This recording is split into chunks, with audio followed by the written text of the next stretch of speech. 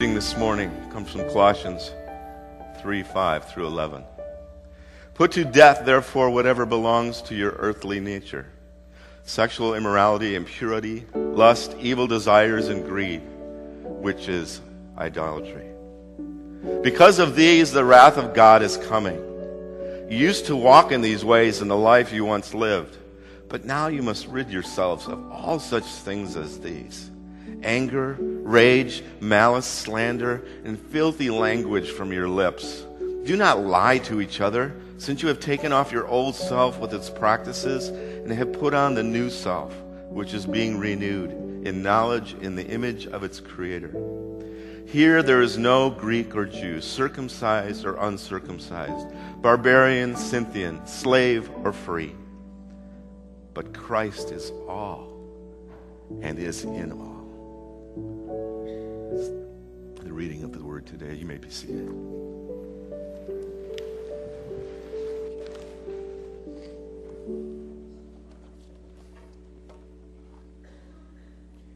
What a great day to have baptisms.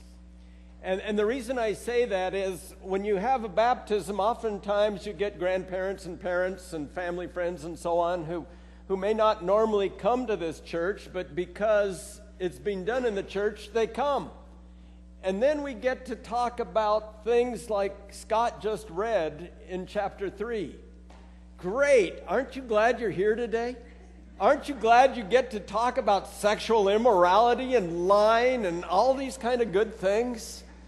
My goodness, by the time you leave this, you're going to be saying to yourself, why did I even come? What is this? Now, the rest of you, you're used to me. You know that you never know what's going to come out, because I never know what's going to come out.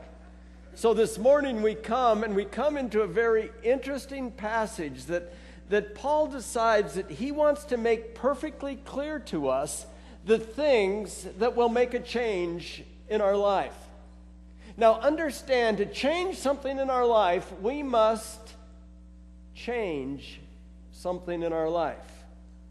Does that make sense to you?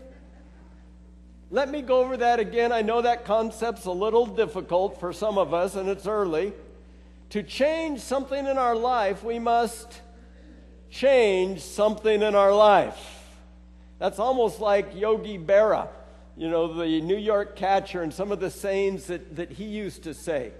But how true it is, because some of us, we find ourselves saying, oh, I just want this, I want it so badly, but I don't want to do anything about it. I want this change to take place in my life, but I want to keep doing what I'm doing because I like what I'm doing. Well, if you like what you're doing, then don't change. Well, I know, but I want to have this over here or be like this. Well, if you want that, do something to be that way. No, I don't want to. I want not. No wonder God's so confused about us. No wonder we're confused about us. Do you find yourself that way?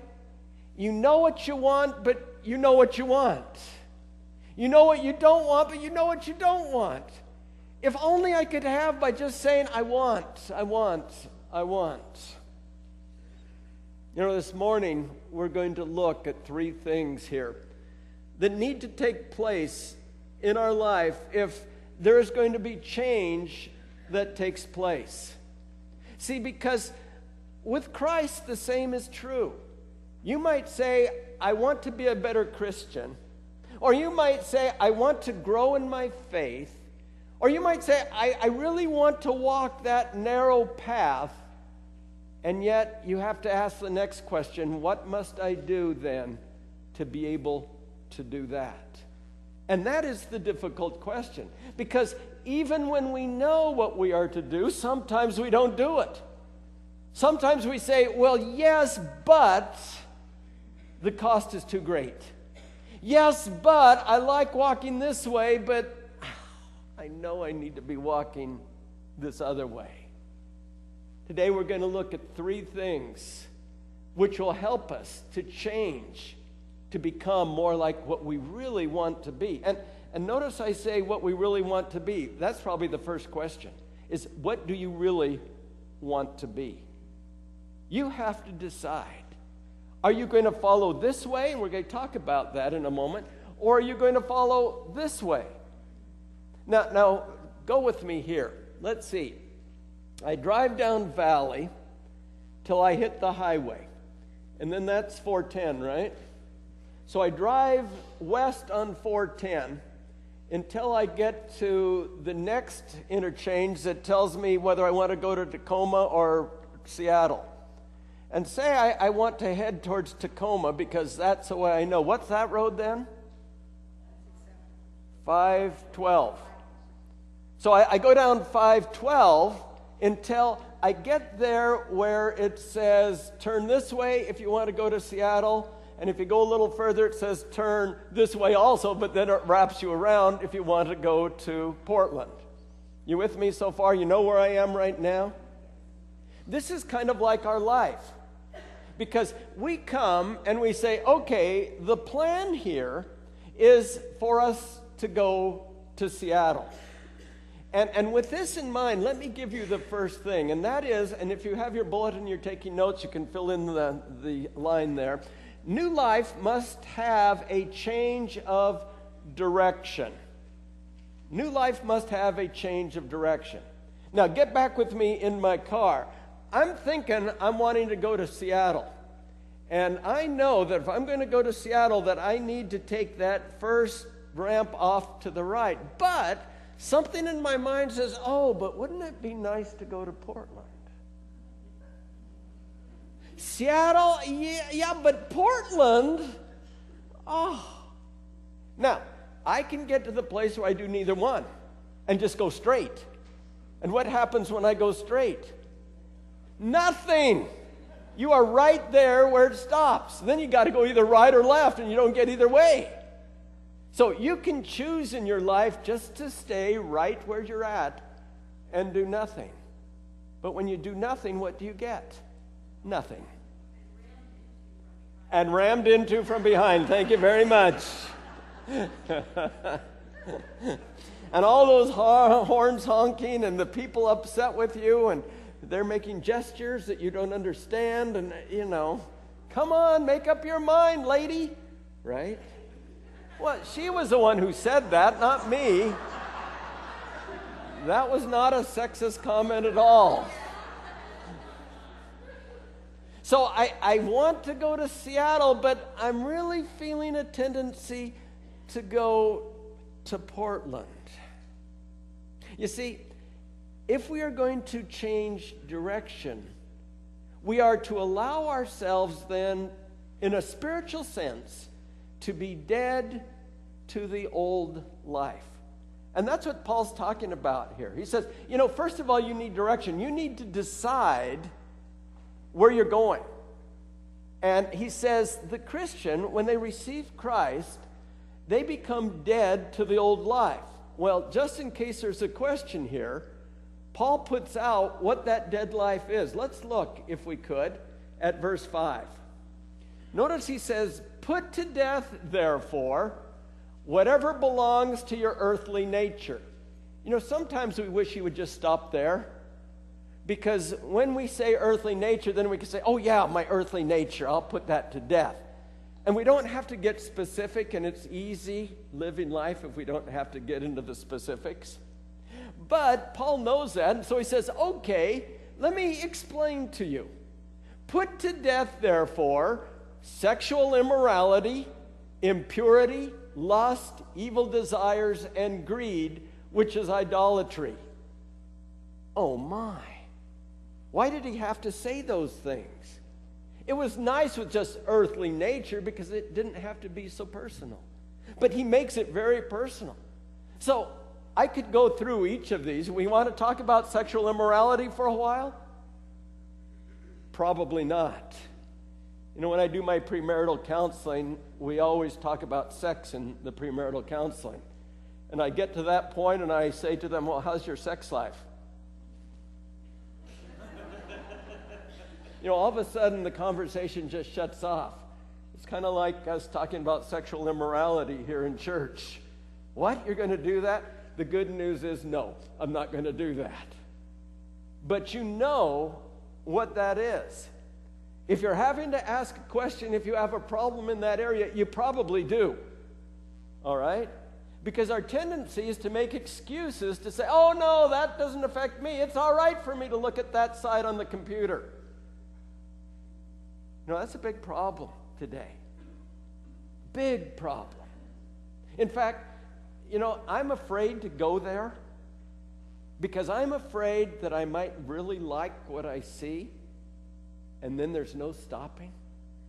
I'm afraid to go on the computer and look for those sites. Oh, I'm sure I could find them, but I don't want to even try because I know how weak I am. Men, are you with me on that?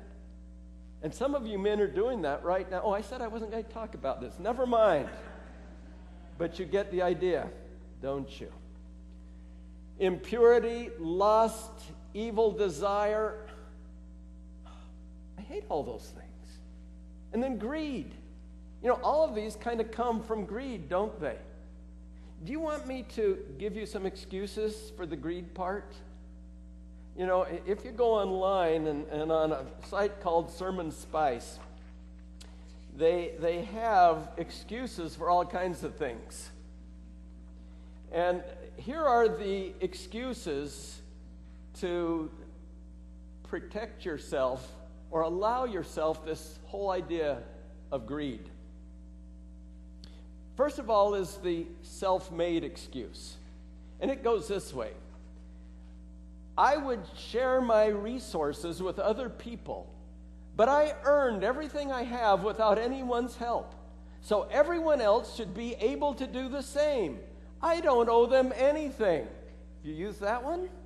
That works sometimes, doesn't it? To make you feel better about the greed. Or how about number 2 excuse? The list of demands excuse. I will stop being greedy as soon as I have every single thing I ever wanted. No, 3 of everything. No, 20 of every single thing I ever wanted. And everything I didn't know I wanted. Then I will stop being greedy. You know what? I want 50 of everything I ever wanted. Does that excuse work for you? Or the last one, who me excuse. I'm not greedy. You are greedy when you want a lot of stuff. But I don't want a lot of things because I just want what everyone else has. Plus a little more so they know I'm better than they are. That doesn't make me greedy, does it? You see, we like to make excuses about all of these things, don't we? We can make excuses about sexual immorality, about impurity, about our lust, about evil desires. We can do that about idolatry. We can make excuses. But somewhere along the line, we have to come to the place where we allow ourselves to be dead to the old life. So we have died with Christ, but we still live in a fallen world. And it's only through the power of the Holy Spirit that we can right ourselves to get ourselves in check. Is that true? Do you understand that?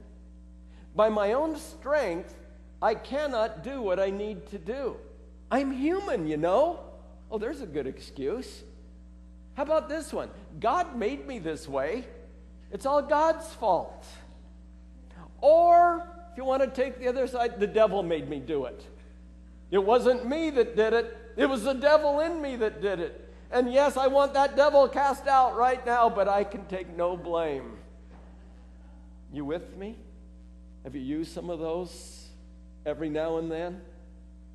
Somewhere in our life, we have to come to the point where we make the decision that we're going to change direction.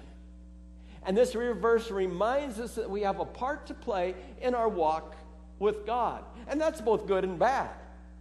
Some of us like to say, God, it's all yours. I can't do it myself, so you just take over and you do it. And if I don't do it right, it's all your fault because I gave you permission to take over and do it. Have you used that excuse? See, I know all these excuses. I've used them before. Some of them work, some of them don't. Some of them work for a short time, some of them don't work much longer than that. Or I can come back to them. I forget easily, It's probably another excuse. But we need a change of direction. And this change of direction, it would be from self-gratification to pleasing God. You understand that concept? I want to do what I want to do, and I'll do it when I want to do it. Compared to, God, whatever you want me to do, I will do. Big difference there. Because we can manipulate and play with the first one. But when we say, God, I want to do whatever you want me to do, and I will do that, that makes a big difference. For instance, 1 Thessalonians chapter 4, verse 3 says, it is God's will that you keep away from sexual sin as a mark of devotion to him. Wow! Right there. How do you mince that one? How do you get around that one? So we must move in a direction of pleasing God rather than ourselves. Do you understand that we're in a fallen world? Do you understand that? And do you understand that even when we ask Christ to come into our life, that it doesn't make it easy to do what God would have us do? And this is why I guess I call this a never-ending process. Because each day, each moment, we have to test ourselves with what God would have us do. Because our desires are not always godly desires. When we ask Christ to come in to be Lord of our life, we're supposed to say, okay, he gets to make the decisions. We're following what he wants us to do. But I don't know about you, but I take parts of my life back. I don't lose my salvation, but I lose my blessing. Because the more I take back, the less I'm blessed. Because God knows about blessing. He knows how to do that. And you young people, I'm talking about you because you're getting in a position where you're starting to have all kinds of things going on with you. Some things you don't understand, some things you're discovering, some things that, wow, whoa. And you got to look back and say, what direction do I go? And you got to make a decision, what direction? So we must leave the old life because it does not get us to where we want to go. But you can say, oh yeah, but I feel so good when I do the old life. When I get involved in the sexual immorality and the impurity and the lust and the evil desires and the greed and the idolatry, it feels so good temporarily. But I'm looking at a long-term picture. I'm looking at what will do us the most good for the longest amount of time. And that is putting to death the earthly nature. The new direction then is to walk with God. Okay, that's new direction. The second thing it tells us here is a new life must have a change of attitude. All right, get back on 512 with me. We're driving down 512.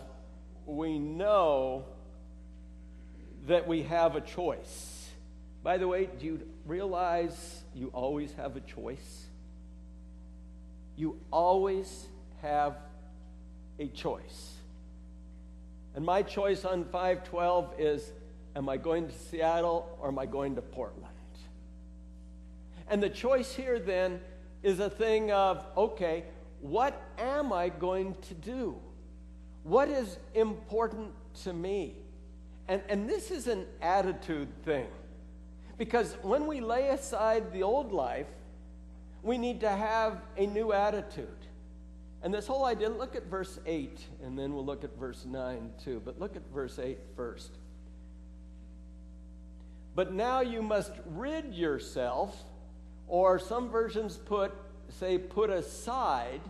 And this means kind of like you're putting aside your clothing. You're taking your shirt off. You're taking your shoes and socks off. You're putting them aside. And if we allow these attitudes to go unchecked, if we don't put these things aside, then they build upon each other. So look at this. But now you must rid yourselves of all such things as these. Now, by the way, you look at the first set of things in verse 5, and you think, oh boy, those are bad. But then you come to verse 8 and you say, oh, well, these aren't so bad. Which ones are bad in the sight of God? Both. I hate that. But what if I want to be angry? Now, yes, there is good anger and bad anger. If you want an excuse, there you go. I'm sure that was good anger. I just yelled at you.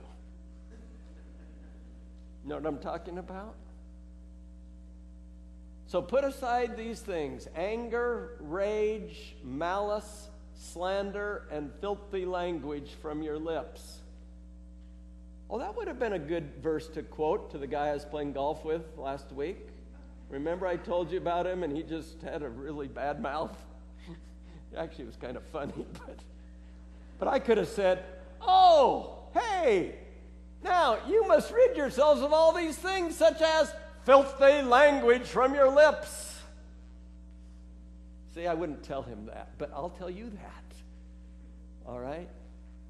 Because if you have Christ, these things are the old nature, the earthly way. And then verse 9, do not lie to each other. Well, how about just a little lie? Can we get that in there? But it's just a little one, a little white lie, as if that makes it better. Do not lie to each other, since you have taken off your old self with its practices. See, a change of attitude, a change of, I want to put aside the whole life, I want to take on the godly life. I don't want to go to Portland, I want to go to Seattle.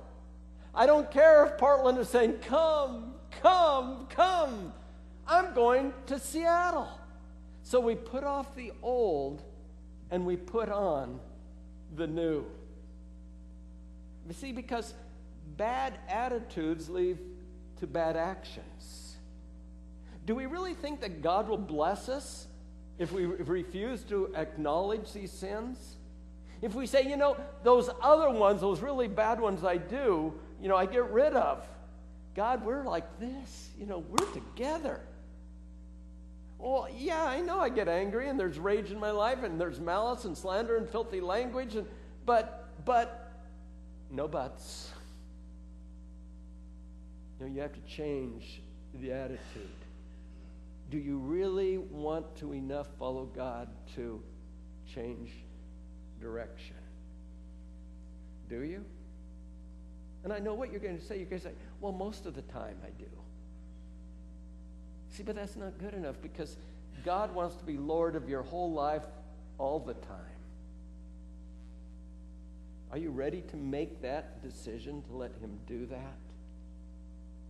See, I guess as we list all of these things, our attitude toward others needs to be Christ-like.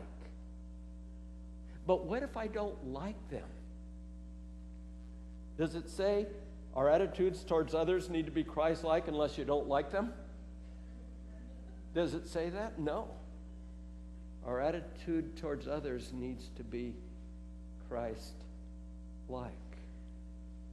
That's our obligation, even if they don't deserve it. And some of them don't. And yet we're called to the higher standard. We're called to the point where we are seeking to be Christ-like. Well, let's look at the third thing. First thing was what now? We need a change of direction. Second thing was attitude. Okay, there's a D and an A. It's easier if you remember these kind of things. The third one is with a P, and we need a change of purpose. A change of purpose. So whatever DAP is, isn't that some building something, you put DAP on it or something? It's called what? Caulking. A brand of caulking. Whatever caulking is. No, I know what caulking is. I really do. You didn't think I knew that kind of thing, did you? You're impressed by me, aren't you, Dennis? Yeah, always. So we must have a change of purpose. We are called to be renewed to a true knowledge of Christ. Do not lie to each other, since you have taken off your old self with its practices. Let's look at verse 9. And have put on the new self, which is being renewed in knowledge, in the image of its creator. See, it tells us what not to do. It tells us to put off that stuff, but it says put on this, which is being renewed in knowledge in the image of its creator. Okay, that's great. The only problem is, how do I get that knowledge? How do I know what they're talking about? How do we know that? Scripture. I mean, it's there for us. You can't say, well, Pastor, I don't know what that is. Well, read the book. You get that idea? That in the book, we are told. Well, Pastor, I don't like to read. Well, come to church then. I'll tell you. Yeah, but I don't like what you say. See, I know. Because I don't like what I say. And yet we have to understand and see God's word and understand that is the direction that he would have us go. And have put on the new self, which is being renewed in knowledge in the image of its creator. See, we cannot be transformed into an image we don't know about. We can't strive to be like Christ if we don't know what Christ is like. And so, well, however you do that, do it. But don't use that as an excuse for not being godly people. But you say, but that's so hard. Well, yeah. Doesn't good things come in hard ways often? I mean, life just doesn't hand you all this good stuff. You have to work at it. Do you have to work at being saved? No. That's God's part. You ask Jesus to come in, he comes in, you're saved. Do you have to work at being spiritually walking with God? Yes. You do. It's a joint thing. It's kind of like caulking. Okay, maybe not. I just thought, goes into the joint, doesn't it? Ooh, that's good. We could start a whole new sermon here.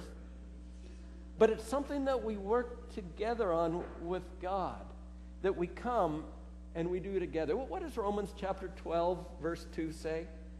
Do not be conformed. No, do not be transformed. Do not be conformed to this world, but be transformed. By what? The renewing of your mind. And then it goes on so that you'll know the perfect will of God and so on and so forth. There it is. We could talk on that verse every Sunday, couldn't we? Do not be conformed. Do not walk that earthly walk. So here I am on 5:12, and I'm coming to that spot, and I need to go in a certain direction, and I'm thinking I want to go to Seattle, but I'm sure thinking I'd like to go to Portland. And so my attitude has to change here and say, I really want, God, what you want for my life. I really want that. And so you're saying, okay, I'm going to Seattle. Portland is not where you want me to be. Nothing against Portland, by the way. But Portland is not where you want me to be. So what is my purpose? Well, God, my purpose is to go see the Mariners win. I know, that may not happen. But I'm never going to see the Mariners play if I go to Portland. I know the Portland team may be better than the Mariners, but that's another story. I need to have purpose in my life. The purpose is to follow God, to follow his direction. The attitude is, I want what you want for me, God. And the direction is the way he leads. I mean, that's what it's all about. And it comes down to one thing. And it comes down, do you trust God? Why does it always come to that? Because for us to make a change in our life, we have to come to the point where we are willing to trust something. And the only thing I know that I can trust, because everything lets me down somewhere along the way, is trusting God. To seek him in every area of my life. To let God have me, that I might pursue his agenda and not my own. So the last question comes, and I'll end with this. Do we want to have what we've always had? Or do we want something better? If you're like me, I can look at my spiritual walk and say, it really could be better than it is. If that's my desire, then I have to make some changes. If that's my desire, then I have to do things a little bit differently than I've done them before. And yet I've gotten so used to doing them this other way. So the question is, how badly do you want to follow God? And are you willing to make that change? Let's pray. Oh, God. Those are difficult questions today. And Lord, you know our heart. You know our desire is to follow you and to be yours. And yet, things seem to look so good in other directions, so tempting. Lord, let me get my heart straight as to what I really, truly want. And may I walk to you. No, let me run to you. Thank you for that. In Jesus' name, amen. If we could have the ushers come forward now to receive the offering. I'm going to introduce to you a song that, don't worry about that, there was no money in it. No, I'm going to introduce you a song that helps you take what Steve just said and the verses in Colossians and helps you to focus on changing. Even the first line of the song says, "Into your hands I commit again all I am for you, Lord." So it's a worship song. I want you to think about it as a worship song, and I want you to just listen or join in, whatever you feel like doing. It's called "With All I Am."